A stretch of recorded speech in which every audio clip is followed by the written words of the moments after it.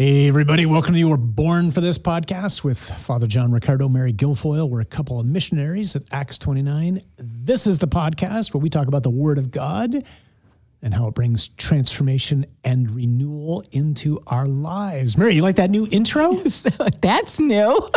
Just wanted to see if you were paying attention. No, I love it. Hey, I'm awake. I'm engaged. So for those who might be new to the podcast, we changed formats back in July or so, and we use this now as a podcast to reflect upon the scriptures for the Sunday coming up. And so we try to zero our attention in on the first reading, and it just makes sense to say what we're actually doing. And we're looking at scripture and how it brings real transformation into our daily lives as opposed to just something that was written a long time ago in history. And it's oftentimes said about Jesus that he comforted the afflicted and he afflicted the comfortable. And I don't know about you. This is an afflicting moment. This is one of those ladders. Yes. I often say, can't wait to dive into this podcast. And that's not really true with this one because this is a challenging word that we got from the Lord this week. It's a common theme for the last set of conversations that we've had. So buckle up, as you would say, right, Father Buckle John? up. So what's our title? So our topic for today is whole or half-hearted. I love that question mark, whole or half-hearted. Let's pray that what we do will be wholehearted. In the name of the Father, the Son, the Holy Spirit. Father, we just thank you for everything we have, for our lives, our time, your patience, your mercy, this chance right now to reflect on your word. Lord, we ask that your Holy Spirit would animate the conversation that Mary and I are about to have, that we would speak in such a way so that the ears of our brothers and sisters and our own ears would hear you speaking to us as you desire to, so that we might continue to give you what you deserve. And in the process, we might become ever more the men and women that you created us to be and that we long to be. And we ask it all in Jesus' name. Amen. In the name of the Father, Son, Holy and Spirit. the Holy Spirit. Amen. So take us away. This is from the book of Malachi. A great king am I, says the Lord of hosts, and my name will be feared among the nations. And now, O priests, this commandment is for you.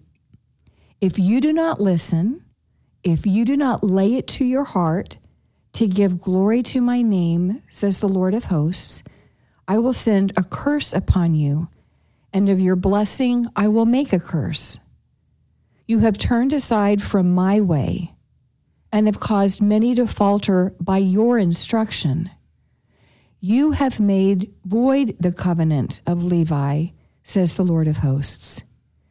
I, therefore, have made you contemptible and base before all the people, since you do not keep my ways, but show partiality in your decisions. Have we not all the one Father?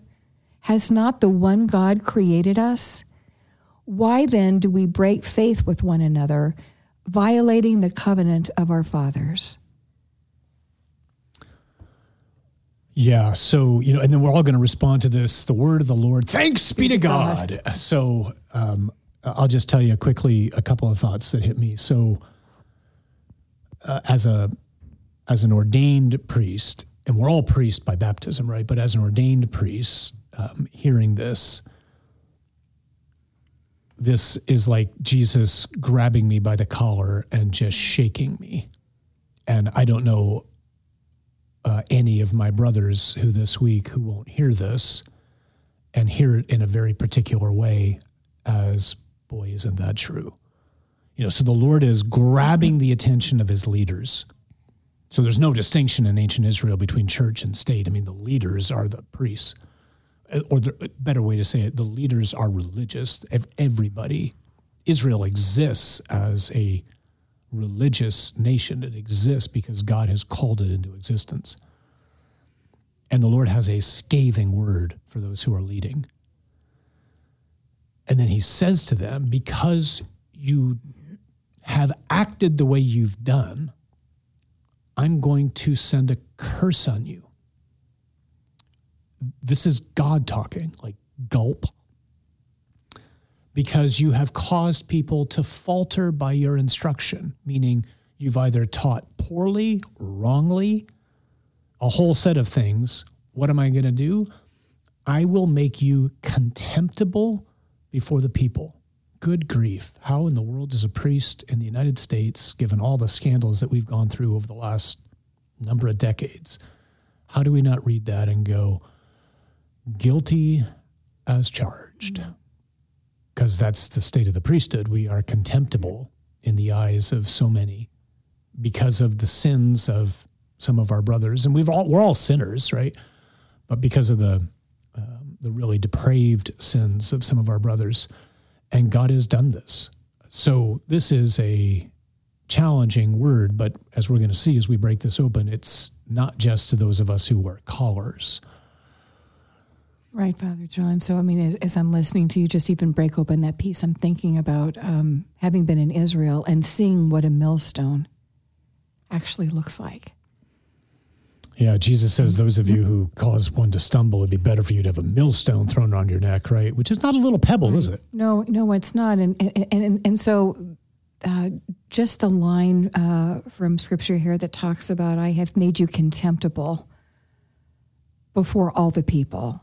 And so that's just what it just made me think about the consequence of leaders, both, your priesthood, my priesthood by virtue of my baptism, the consequence of us not leading well and falling short of giving God our whole heart and giving less to him that is due him. And I know we're going to break all that open, but before we do, I think it might be helpful for our friends who are listening if you just offered a little bit of background around Malachi. It's always helpful just to get a sense like, who is this? What time are we talking about? What's the point of this particular book, whatever the case might be. So Malachi is a prophet.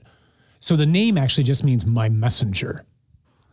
So that could actually be the prophet's name, or it could be just the title that was given to this. There's arguments about that. It doesn't really matter for us.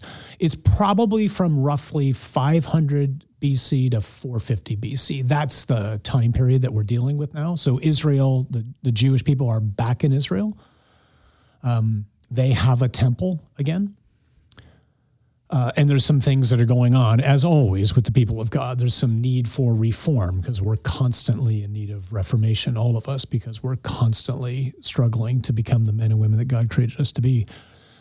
And the prophet acts as something like a defense attorney for God. And so God is leveling a series of charges against his people, which is to say God is, through Malachi, speaking to you and to me right now about some things, trying to get our attention, saying, I want to bring this to your attention and I want you to reflect on this and to consider, are you acting the way you should be acting? So this section here in a particular way is addressed to the leaders, to the priests, and it really has to do with are the sacrifices that the people offering, are they wholehearted sacrifices or are they half-hearted sacrifices? So that's something of the context, but it's always important. Some Sundays it's a little bit more obvious than others to keep the first reading and the gospel to read them in tandem, maybe we could say. And this coming Sunday is one of those Sundays. So the gospel is Matthew 23, verses 1 to 12, where Jesus is talking to the people saying, you know that the Pharisees, they sit on the chair of Moses, so they have positions of leadership. Therefore, Jesus says, do what they tell you, but don't practice what they preach, or don't practice the way they live. They practice. Because they say things, but they don't do them. And then he goes on to say, you have one master, and you are all brothers. And we can break that open a little bit in a moment. So the Lord's talking about the fact that those in his time, just like in Malachi's time, and just like in our time, are prone to think, because I'm in a position of authority, I can do whatever I want. When in fact, those who are in positions of authority have more to greater answer responsibility. for. Yeah, Augustine used to say, with you I'm a sheep, for you I'm a shepherd. The first one gives me great consolation. The latter one scares the living daylights out of me because it means I'm going to be held accountable for things that I wouldn't be if I wasn't in a position of leadership. So we think, wow, if I was in charge, I'd get to make all these rules, whatever, when in fact, those who are in positions of authority have a lot greater to responsibility. answer for. But, even so, you and I were talking, we always do, obviously, before we record. One of the things that came to mind as I was listening to you proclaim this, that rebuke of the Lord that you have caused many to falter by your instruction. We probably immediately go to bad teaching from priests, bad counsel and confession, lousy homilies, and, like guilty as charged as a member of the clergy. But it's also worth thinking, like, so because of the fact that, you as a mom, or, Steve, your husband as a dad, or any mom and dad listening to this, like I should hear that as the Lord grabbing me by the collar too and going, hey, what's my instruction been for those entrusted to my care? Right. Right? To my sons, my daughters. We were just talking to a woman who came by to visit us who was recounting the story of some friends of hers who they just said to their kids, we're going to let you choose whatever you want to choose as you grow up, so we're not going to take you to church. Right. Well, that's bad instruction. Because oftentimes what they choose is, I was raised with nothing, so I'm going to choose nothing. And, right. To your point as parents, we are the first teachers of the faith to our children. That's our responsibility. So to be clear, this word is instructive for all of us. And, one of the things, Father John, that I did is I was just praying through this conversation as I went back to the missing verses. Mm. And just so from the heart of a mother or a father, sometimes what we give is tough love. We say certain things. We raise you in a particular way. We want you to be a man and a woman of character and dignity and great faith and all of that.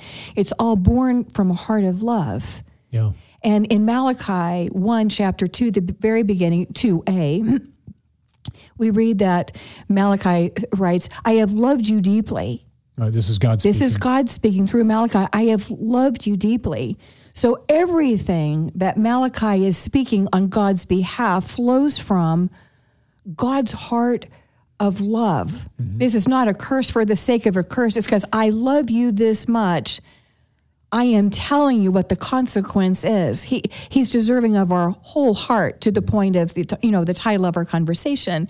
He wants our whole heart. But all of this flows from a heart that says, I have loved you deeply. Yeah. And, again, as you're saying that, what comes to mind is, I think it's hard to be a good shepherd. I think it's hard to be a good mom. I think it's hard to be a good dad, because we all have this insecure desire to be liked. And so it's hard to say tough things to people because I'm afraid how you're going to respond to me. Like, I want you to like me. When in fact, here's the irony, is when people don't actually say the hard things to us, we don't like them very much because we know they're just compromising and whatnot. We can tell a fraud when we see a fraud, right? So so everything the Lord says, he says out of love. The only reason God hates sin is because it's harmful to me. It's the only reason. It's not like he just made up a bunch of rules and he wants to ruin my life. He wants me to thrive. He made me for abundant life, and sin is less, not more, and it hurts me, not him. So let's try to do this, because I think there's two ways to think about the Word of God, both the first reading and the gospel, that might immediately be applicable for us. One's on kind of a global scale, or maybe a better way to think of it would be an ecclesial scale, like how to think about the church. And then one's a very personal application of it. So the synod just concluded, or at least phase one of the synod on synodality. And I know we're all waiting with bated breath for everything that's going to come out. But I think one of the things that I've heard, and you and Albert and I were talking about this the other day, one of the things that I've heard people complain about, which I think is really worth our reflecting on, is how come we got all these lay people at this thing? Because they're not involved. They shouldn't be involved. The only people making decisions should be the bishops. So we can't get into all the nuances of this. Here's one of the things that I would encourage us to think about, though. To be sure, Jesus has established a hierarchy of the church, a sacred order. That's all that term means, right? And so we all have different levels of authority within the church. But we would do really well this week to remember Jesus' words in the gospel. You have one Father, and you are all brothers and sisters. Meaning what? Meaning, do different ones of us have to answer in different ways for the decisions that we make? Do different ones of us have different responsibilities? Of course we do. This is not as if, I don't know, it's a commune or something, right? And yet, it's so easy for us when we get positions of authority to think this must mean I'm all that. When in fact, it doesn't. It just means in God's mysterious providence, he has chosen certain ones of us to have certain positions, but it's not a reward because, like, ain't you so holy? I mean, all you got to do is hear confessions of people to realize, I think I'm probably caring for some saints, and I'm not one yet. So I just want to encourage us all to realize we are the body of Christ. We are the family of God. And yes, we have roles, and yes, we have responsibilities, but it's really important for each of us to make sure that that priests are expecting the lay faithful to take their rightful place, and that you're expecting us to take our rightful place. And we talk a lot about that in our work. Like our formal name is Acts 29, Mobilizing for Mission. And we talk often about Ephesians chapter 4, about how God raises up apostles and prophets and evangelists and shepherds and teachers to equip the saints for the work of ministry. And we're always saying to people, the saints are the people in the pews, right? And I think, I forget who it was who did the survey. It doesn't matter now, but there was a survey done a number of years ago on churches and pastors. And in the survey, they just asked the question, the parish or the church exists for the sake of what? And when the people in the pews answered that, 90% of them said the parish exists to meet my needs. And 90% of the pastors said the church exists for the sake of evangelization. Right. Well, that's a radical disconnect. And we can often fall prey to having something like of a consumer mentality as members of the parish. There's a favorite quote that we use all the time with priests, and it always just gets them, I don't know if it's laughing or crying, right? But it's a quote from Nicky Gumbel. How does he put it? Something like the church is like a football game, 22 people desperately in need of rest, watched by thousands of people desperately in need of exercise. And the reason that gets the laugh that it does is because we all know that's so true. And what we're talking about too, Father John, is like this need to have like a mindset renewal, just not on behalf of the clergy, but on behalf of the laity as well. We talk about, if you're looking at a parish in particular, and all the arrows are turned inwards, pointing into the pastor, as if it's all on him, or it's all on the parish staff, or it's all on the ministry leads, or it's all on the volunteers. What about those of us sitting in the pews? Your particular task is to equip us for the work of ministry, right? And oftentimes we're sitting in the pews with something of a bystander or a consumer mentality. So to your point, on an ecclesial level, this involves all of us. We're all the body of Christ, unique roles, unique charisms, unique gifts, and God wants all of us to have his mind relative, right, to giving God what is due and being about mission. Yeah, and if you're questioning, like, so what's the ministry, we would send you to chapter 9 or episode 9 of the Rescue Project, where we break that open a little bit. So what you just said moves us immediately, I think, into this more personal application of Malachi to my life. And back to the title of this episode, which is a question, whole or half-hearted. And this is where hopefully we all feel a little bit afflicted. More than convicted. Because the Lord wants to speak to us. And it's a chance, I think, for us to look at our lives and say something like, or hear the Lord ask us, so what do the offerings in your life to me look like? So let's make that really practical. Let's look at time. Let's look at money. And let's look at the gifts that God has entrusted to us, the talents, the abilities, whether they're natural or supernatural. So like, I remember Father Francis Martin, who was a mentor of mine, he used to say, you show me your calendar and your checkbook, and I'll tell you what's important to you. And I always found like, oh, that's pretty telling. And I think it's spot on. So show me your calendar and let me see how you spend your time. So what's our time look like with God? Do we allow ourselves to get away with, well, my whole life's a prayer, which usually means you don't pray? Or do we actually make committed time every single day to do nothing but I'm just going to talk to the one to whom I owe everything for whatever amount of time that is? But I think it's got to be at least a half hour because it's kind of hard to have a relationship with somebody if you're not talking to them for that long every day. But that's one of the places I would suggest this gets really personal. You know, Father, if I can, I just would maybe make a point we can get even more practical with that. I mean, and this is something that I have to do because if it's not on my calendar, I won't do it. That's not to say that I don't have like established habits of prayer. I wish I had an established practice of exercise. I've tried putting that on my calendar and then I just hit the delete button, right? Delete. But just, put on your calendar holy hour, whenever that is, whether that's the first fruits, whether that's the first, the waking early hours that you get up, or if your schedule doesn't allow that, somewhere in the course of your day, you're going to have an alert that goes off on our phone that says holy half hour, or it's the hour of mercy, it's a time of prayer, 3:00, whatever it is. Just to actually slate it in there is just like a visual reminder that this is what I'm giving the Lord, because we slot everything else into our calendar, whether it's meetings or soccer games or dinners or whatever it might be. It just helps to actually put it in a calendar on your device. Yeah, and you always have time for what you love. That's exactly. Like I love to work out, so I don't care if it's 1 a.m. By the time I get home, if I haven't worked out, I'm going to work out, even if it's 1 a.m.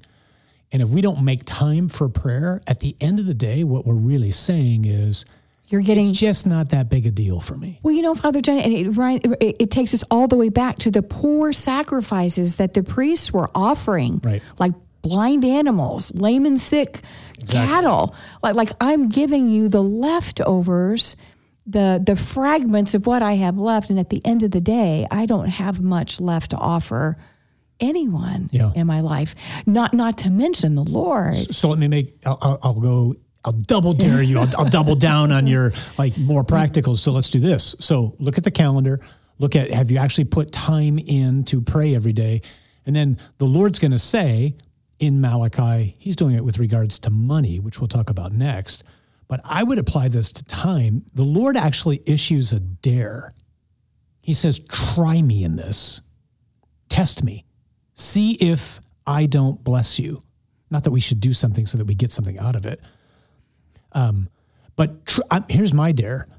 If you are not in the habit of doing exactly what Mary just said, of penciling in or penning in or putting into your iPhone or whatever you use, every day, I'm going to start my day with 30 minutes of prayer. Wherever you do that, in your basement, in your favorite prayer chair, in a new prayer chair, because it's not a habit, in a chapel, doesn't matter. Try it. Try it for this week, starting today for the next 7 days. First thing you're going to do every morning, make a cup of coffee, grab your Bible, sit with the Lord, talk to him, tell him what's on your heart, hear what he wants to say to you. Pray for the people in the Middle East, the people in Ukraine, for the church, for your family, for whatever's on your mind. Just talk to him like you talk to your best friend, because he is, and see what happens. And see if your life isn't different. See if you don't have more peace. See if you're not hearing things from him that you'd never heard before. Just try it. This is the Lord's dare. Father John, I love that. And you said we were going to talk about money. Joy. And so, I remember talking to our daughter one year. This is a set of years back. I think she was still in college at the time, and it was Lent. And we were talking about, what our Lenten observance was going to look like. And she said, I'm giving up online shopping. Well, at that time, I didn't even know there was a thing called online shopping. Can't wait to find out about this. Now I do. And so I'm just thinking about, how much time are we spending online shopping or who are we giving even a tithe to? Yeah. So we're just talking about like giving the Lord the first fruits. What does our tithe look like? Does he get off the top 10% in some form or another? Break that 10% out any way you want. Yep. But is he getting what is due him? And then how are we spending? Are we being good stewards? Right. So wait, I'm Catholic. We don't tithe. Who taught you that? Right. So people go like, no, it's a word that's not in our vocabulary. Everything I have, it's not like 10% of the money should go to God. No, all my money is God's. Everything I have is God's. There's nothing that I have that's not a gift. The question is, how am I using the gifts that God's given to me? And thanks be to God, like I got in the habit when I was young because my dad taught me and one of my sisters taught me to tithe, meaning what? To give 10% of your income to God. You just, like when the paycheck comes in, when the direct deposit hits, boom, immediately 10% goes out. And this is one of the best habits we can get into because it's a way for us to say to the Lord, Lord, I trust you. Scripture talks all the time about do not put your trust in something as uncertain as wealth, which is supposed to make us go, what? Like what could be more certain than wealth? It means security. That means I have a future. It means I have all things. No, it does not. Yeah, and it can go just like that. We just had a conversation this morning about that. It can go like that. So if we're not in the habit of spending at least a half hour in the morning with the Lord in prayer, boom, we're afflicted this morning. Like the Lord's convicting us going, I think I'm giving a half-hearted or a half something else offering to the Lord. For those of us who are already doing that, but maybe we're not tithing, it's like, oh, shoot, I'm getting convicted there too. And again, just like you said early on, the Lord does all this out of love. God doesn't need my money, right? He's not some egomaniac who's going, talk to me, tell me how great I am. Like, it's not that he gets something out of this. We do. I get something out of this. Like, I become freer. I become happier. I become more peaceful. Those are the results of doing what it is that the Lord asks. Yeah, absolutely. And go ahead. You were going to say something. I was just going to say, maybe we can talk about one more thing, which is especially thinking of the people in the pews. What are we doing with our charisms? So charisms are gifts. Everybody's got gifts. We've all got both natural and supernatural gifts. What am I doing with the gifts that God's given me? Either in the parish, like am I volunteering? Am I helping somehow? I mean, it was a common experience for us when we were working in the parish for have people either sending things or saying things to us like, hey, you guys aren't doing X, Y, or Z. You should do that. And sooner or later you just say, well, why don't you start that? Why don't you do that? Right. If the Lord laid that on your heart, maybe he's inviting you to lead this. Right. But so I'm going to double up on you. Ooh. Here's oftentimes what the issue may be. I think those of us sitting in the pews may not even know that we've been given gifts. Good point. No one's ever led us to discover our charisms. And so how do I do that? So if we don't know what our gifts are, we may want to consider walking through some sort of a charism discovery experience, something like Called and Gifted. Sherry Waddell's great work. There's all kinds of spiritual inventories that we can take even online to find out, what are my gifts, and then start experimenting with those gifts, and then present yourself to the pastor, to someone on the team to say, you know what, the Lord's really laid this particular ministry on my heart, and I would love to step in and to serve. Yeah, and either to start one or to help out with one. Or to help out with one. Yeah. And so just giving of our time. I mean, we've been giving time. We have talents. We have gifts. And at one point in our lives, we're going to stand before the Lord God, and he's going to ask us, what did you do with all that I entrusted to you? Did you bury these gifts? Did you place them at the disposal of our brothers and sisters in need, your parish, those inside the parish walls, those outside the parish walls? And God has something for each and every one of us to do that only we can do. So yeah, I want to be careful that we don't reduce this to serving in the parish, because we were just having a conversation with someone today who was in our office who was talking about the Rescue Project and said, I heard I can do this in my home. So somebody might have the charism of hospitality. Some of us don't have that charism. Like some of us have people over to our house and people can't wait to leave our houses. Other people, like you go to their home and you don't ever want to leave because they just like know how to host. They know how to make you feel welcome. They take care of you. I mean, you just feel really nourished and loved and seen and noticed, right? So if that's your charism, if you've got a charism of hospitality, which is, you know, the one of the ironies about charisms is people don't often know they have them. So someone might have the charism of hospitality and they might think, well, doesn't everybody have this? And the answer is no. That's why you only want certain people greeting people at the door at the parish, right? Some people don't have the charism of welcoming. They shouldn't be at the door, right? But if you got the charism of hospitality, here's a practical thing to do. New Year's coming soon. Start thinking now, praying about, hey, should we open up our house and host the Rescue Project in our house, or some other experience where people can encounter Jesus, where fellowships can get formed, where we can learn about our mission of transformation in the world, and we can get out there. So that might just be a way for us to not confine the discussion to parish life, because unfortunately that's what often happens with us as Catholic Church. We get stuck inside the little ghetto that is the Catholic Church. Well, I couldn't agree more. And I think that we know as we step into charism discovery, they help form and train you to understand that your charisms are for the world, the church in the world, right? And so, gosh, you know, Father John, I think that God's offered a lot for our friends and for you and me. I'm afflicted and convicted on many levels right now. I can't wait. Yeah, I am as well. But you know what? It's good to be uncomfortable because it reminds us who God is, what He's done for us, that He loves us deeply.